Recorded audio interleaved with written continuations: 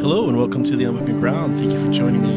This is Paul. This is episode 48, and this is called Darkness. And it's kind of turning in tune with last week's episode, which was talking about silence. And it's, one of the last ones we're leading into before we get to a year of episodes that will be based off of, I want to do a year of recorded episodes. And so excited about that. We have last week was silence, this week darkness, and it's leading into the last four of the year, which will be the Advent, themed on the Advent, days of Advent. So if you celebrate Advent in your church, then you'll recognize it very easily. If not, you'll get to see something that you haven't done before. It's very cool, but it's just celebrating the season of Jesus. So, episode 48, Darkness. I am recording this on location in Branson. This is my first solo, not being in my office recording. I've done some stuff where I've recorded people in other places. So this is exciting, on the road, doing a little mini vacation, and so from location, on the spot, episode 48, Darkness. Let's jump in.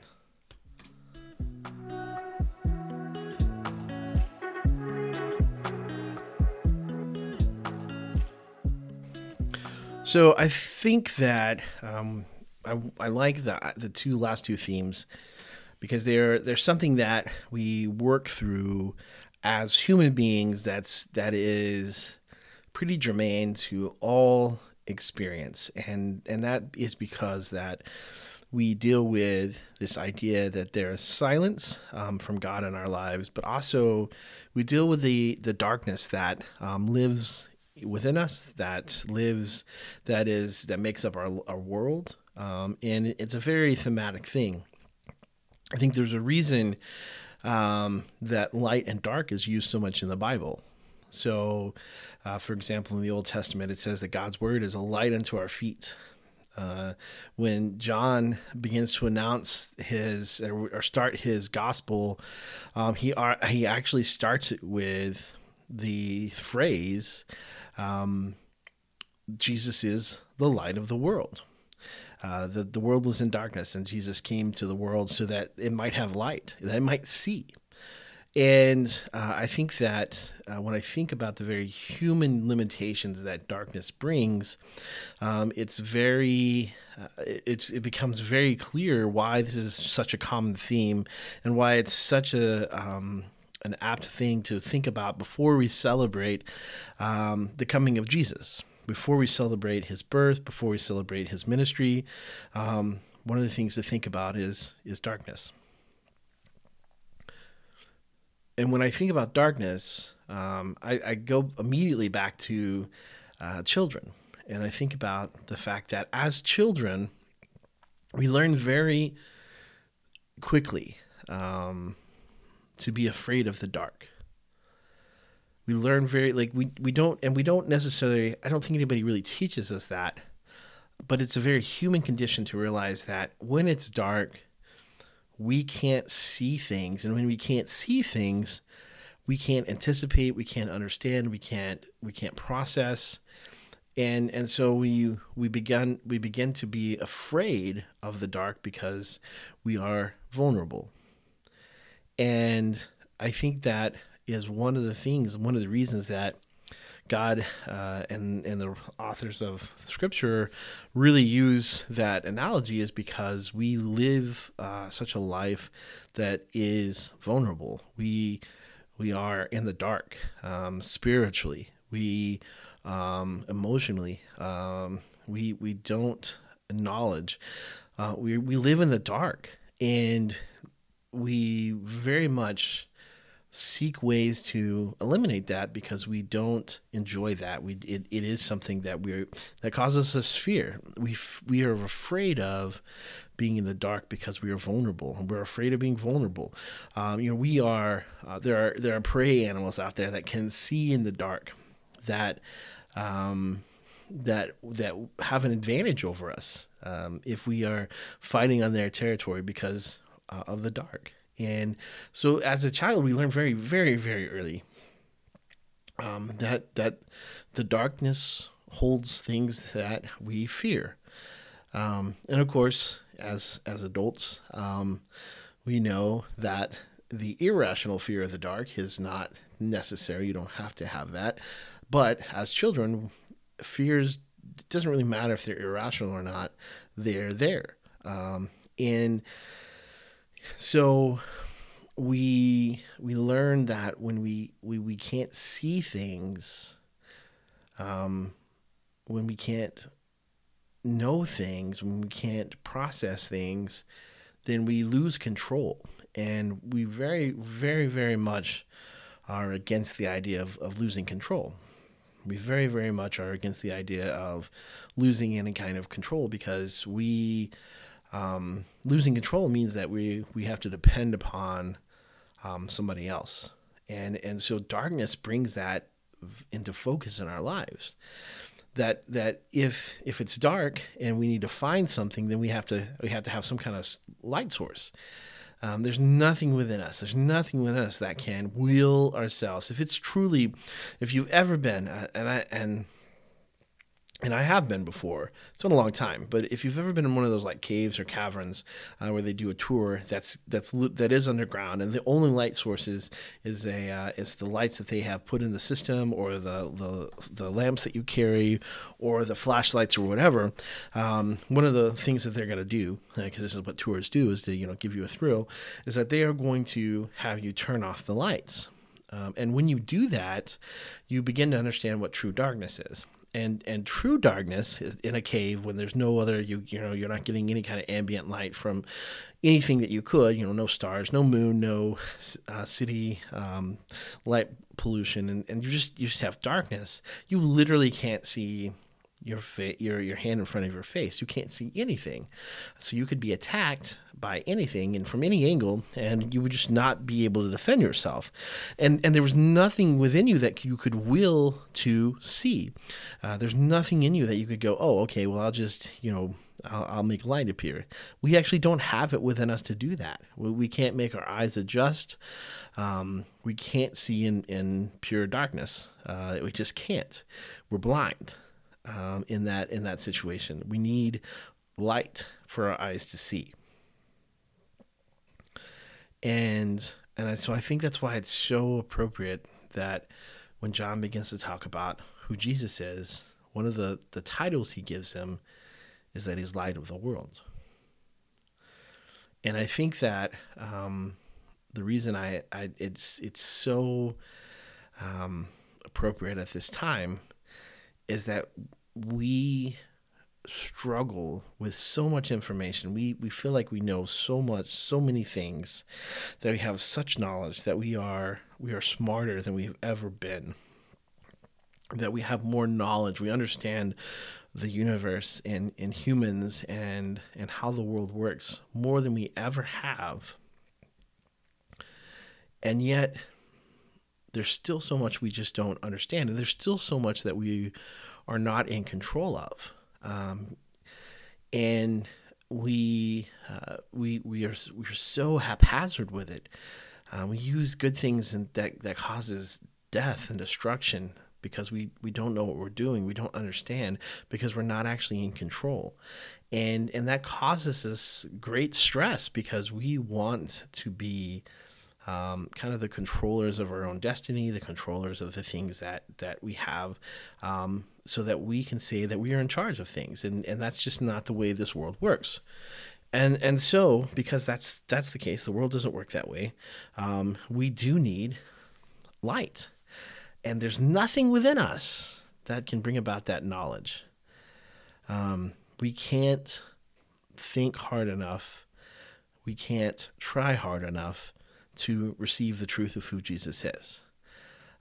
That's not like one of the I've been thinking through a lot of objections that people have to following Jesus, and there's a lot of good-natured, honest people who are like, well, I don't think you need a book to teach you to be a good person. But I would just argue that I think historically it's shown that people, unless there's some kind of overarching authority, whatever that might be. Now you can say that is your government, you can say that is your community, that's your love, your family, whatever that is, that unless there's some kind of overarching authority to direct you on what is good, what is kind, what is nice, what is love, that we don't come up with good definitions of that on our own. That the people who are like, well, there's morality and you don't need the Bible for morality, actually have learned, because the Bible can't be separated from the history of thought and philosophy and morality. They've learned all those good things because there is a scripture, or there's a principle that's pointed to that, but we just don't come up with it on our own. Because if let's walk down the pathway where we say, oh well, there's nothing that created, so we don't have a creator. We don't have anybody that can explain to us how the world might work, or why the world works the way it works. Okay, then what is the best thing to do? Well, if there is no order to this world, then the best thing to do would be whatever is best for you. Now, it may be best for you to act in such a way to create community, which is also, I think, what anyone who follows Jesus would say, that you want to be in community. And so that may be the best thing for you, but it's driven from a selfishness. It's driven from, as long as that works. If that's not the best thing, some people who are very good at killing things, at killing people, would think that the best thing was, hey, the strongest survive. So if you're gonna have, there's no rules, there's no morality established by anything other than just whatever we want to do, then the strongest person is going to be right, because might is right, and there's no reason to just not believe that, because if there's no system, if there's no accountability, if it's always just whatever is best for the person, then that person who is the strongest will have the most, because they have the best advantage of doing the most, because they're the strongest, and no one can tell them no, because they're the strongest. And then of course what happens is that you have people who want to benefit from that strength, who may not have that strength, will then flock to them and follow them and create that relationship, because they want what that person has, but they don't have the strength to take it. So they instead align themselves, a community. And it's a very self-serving move. Again, it's not because being the strongest and just taking whatever you want is the best way of things, but it is a way of things. And if it is the way things seem to be going, would you rather be on the side that says, well, I'm with the strong guy, or the side that's like, wait, that's not fair, and then just have your stuff taken anyway? So very much so, in the sense of that, if we're in a dark cave with all the lights turned off, there's nothing within me that I can create a light source.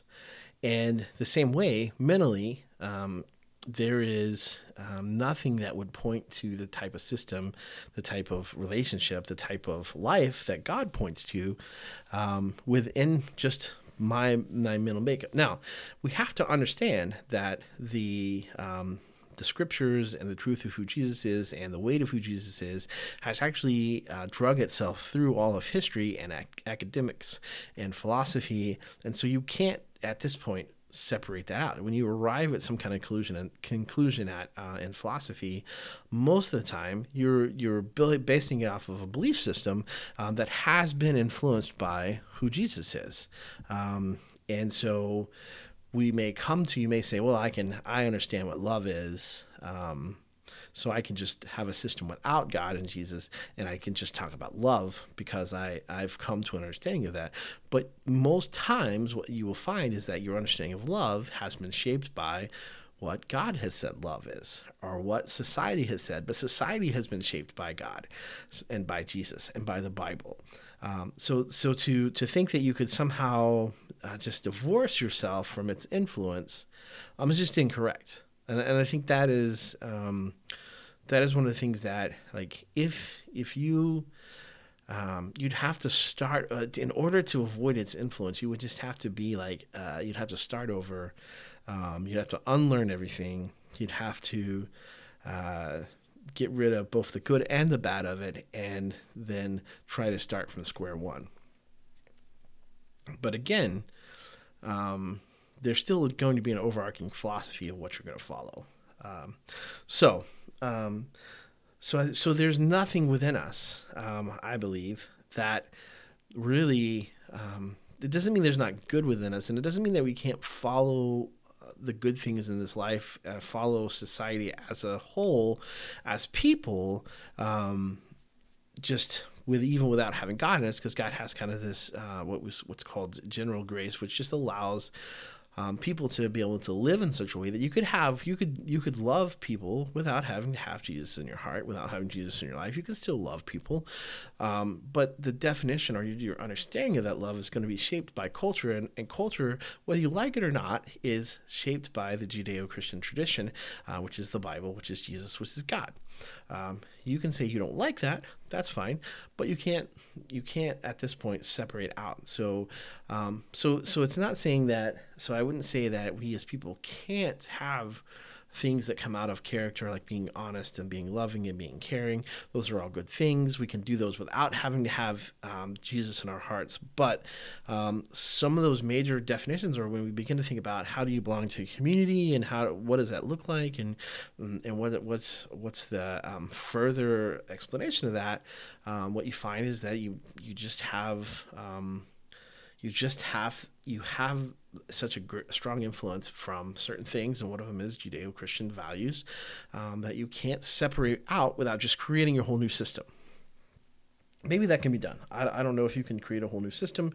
I think some people are trying. But again, the idea that if there is no cosmic rule in the world, if there is no cosmic power in the world, if it's all just by chance, if we all just ended up here by chance, if the collection of molecules that makes up me are just a happy, chaotic happenstance, and there is no full creator of the world, there's no overarching order to the world, then what are you going to base your system off of?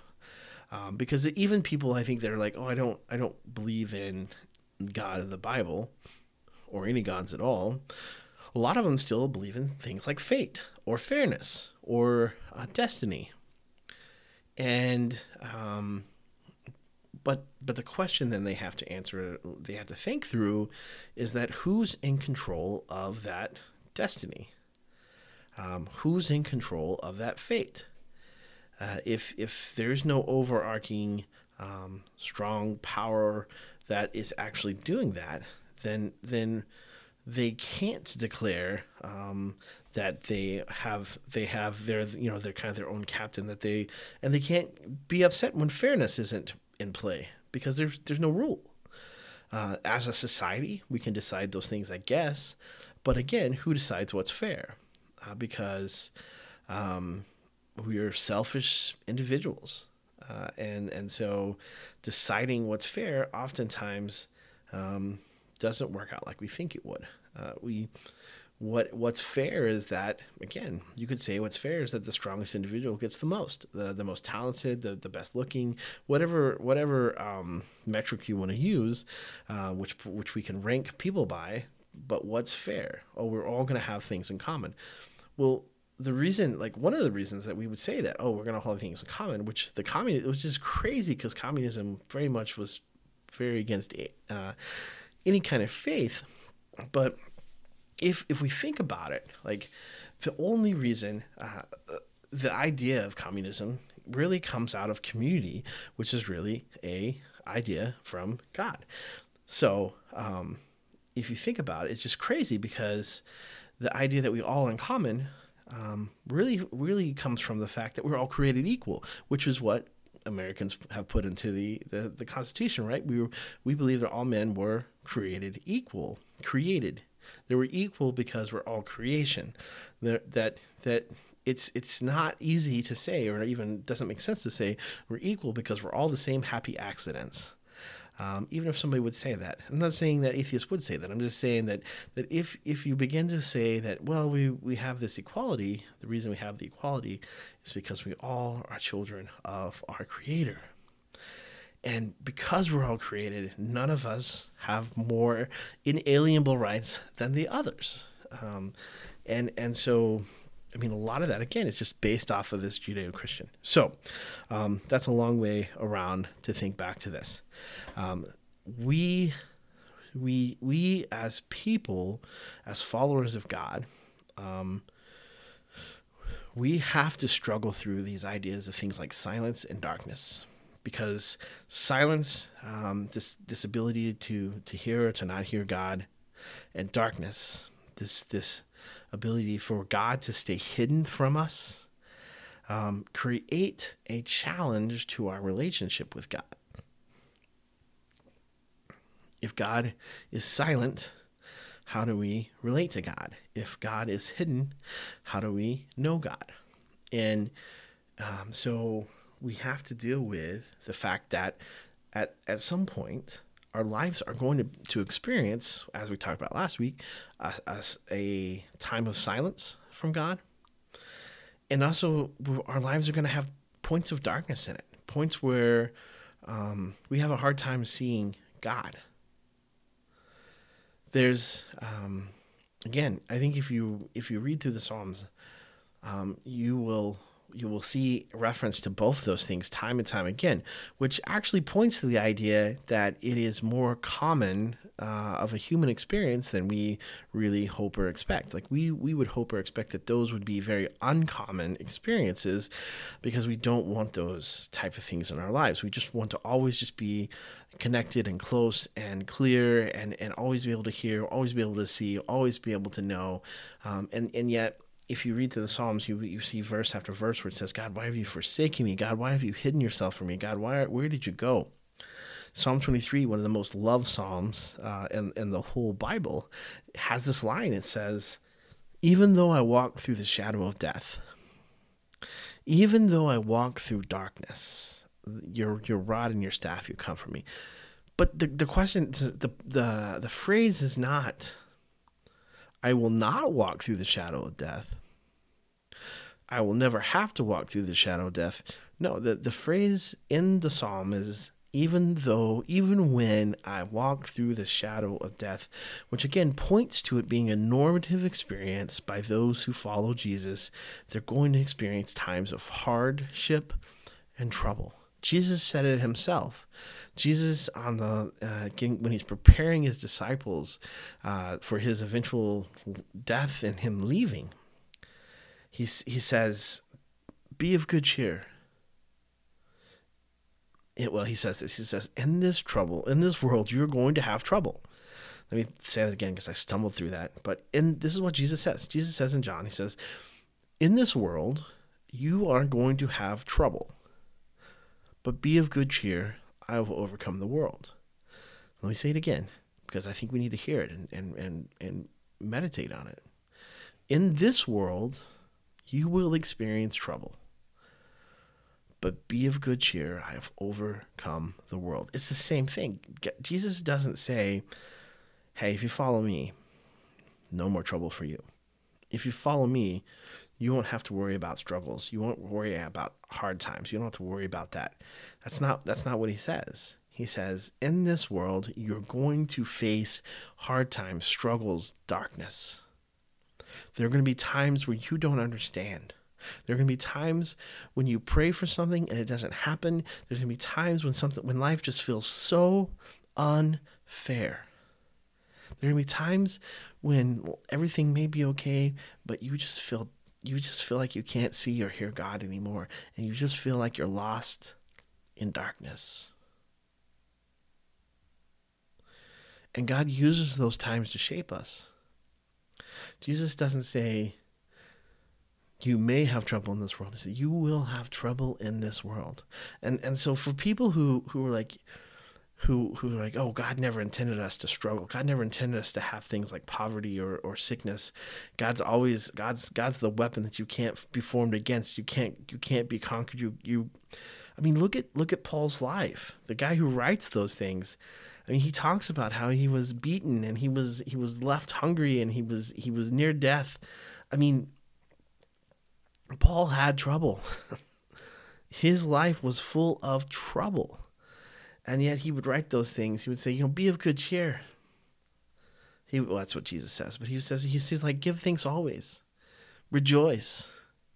I mean, and Paul, of course, is writing these things from prison. He's writing these things in the midst of his persecution. He's saying, every day give thanks. Don't forget to pray. Don't forget to give thanks. Don't forget to rejoice at how good life is. You know that there's no weapon formed against you can prosper. You know that you reign. You are victorious. These are all the things that he writes, and he writes them from places like prison and being shipwrecked and being left on the side of the road for death, for being stoned by the people who wanted him dead, from being beaten and then put into prison, from being in shit. I mean, he writes these things that you go, but God, but Paul, your life does not reflect what you're saying. Paul's life had many, many dark places where he could have said, I don't think this is what God intended. But here's something I think that's super interesting to me. I hope it's interesting to you too. Paul was Saul, and what changed his life was an encounter that left him blind. Paul was Saul, and what changed his life was an encounter that left him blind, was an encounter that left him in darkness. He no longer could see. He had to be led around. Here's why that's interesting to me. When we go through darkness and we learn the futility and the limits of our strength, of our reason, of our control over this world, when we see all of that, it becomes clearer and clearer who God is.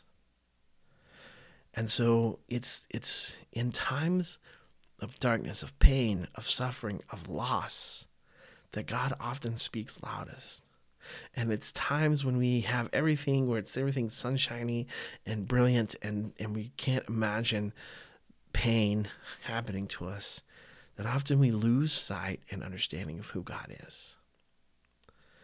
And it makes sense. When you're in the dark, when you're in the cave and you're underneath ground and there's no light, you turn off the lights, you are lost. You're vulnerable. You're afraid.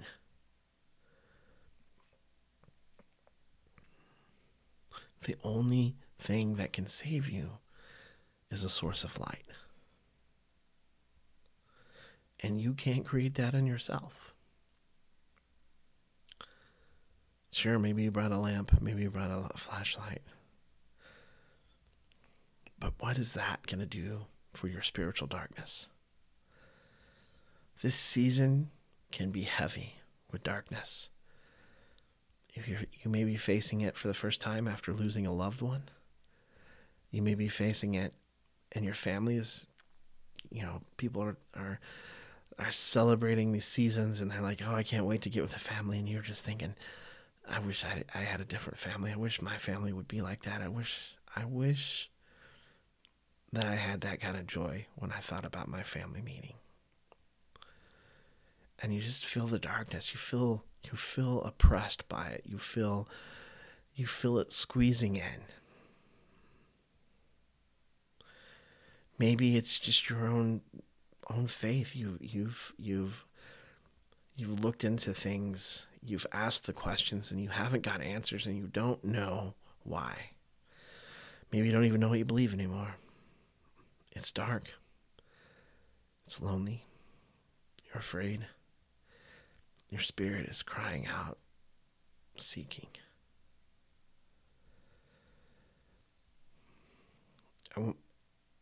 As with silence, I want us to embrace a little bit of the darkness this week that unknown, that fear, that outside us, because I think that it helps us to prepare for what John will call the light of the world, for what we'll see in the Advent story and the Christmas story.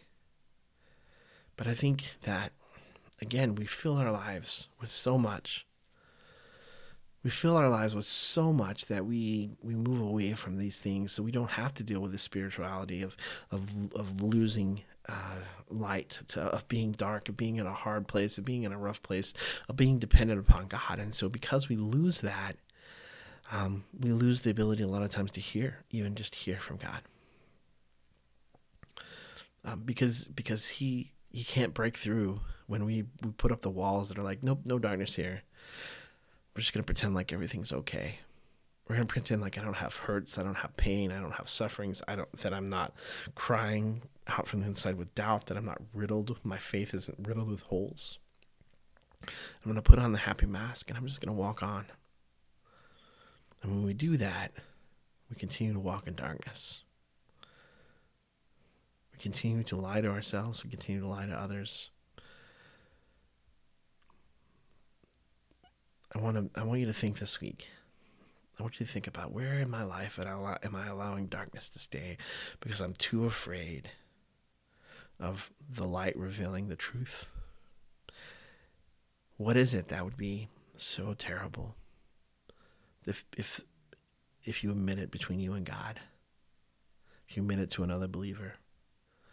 If you allow the light to come in and distill the darkness, where in your heart, in your life, in your mind, where does the darkness still stay?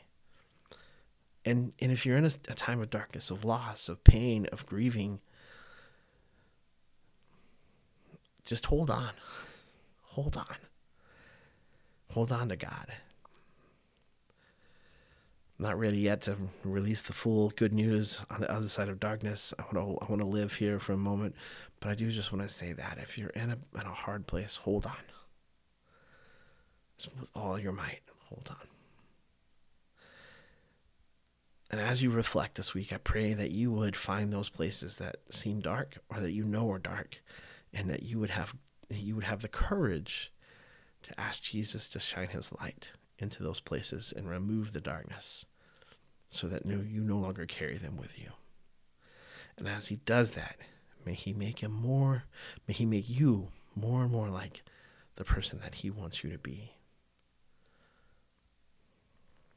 Hope you will meditate on that this week. Hope you'll think about that. Maybe even pray that. God, show me the places of the darkness in my heart that you need to clear out. God, show me how I can do that.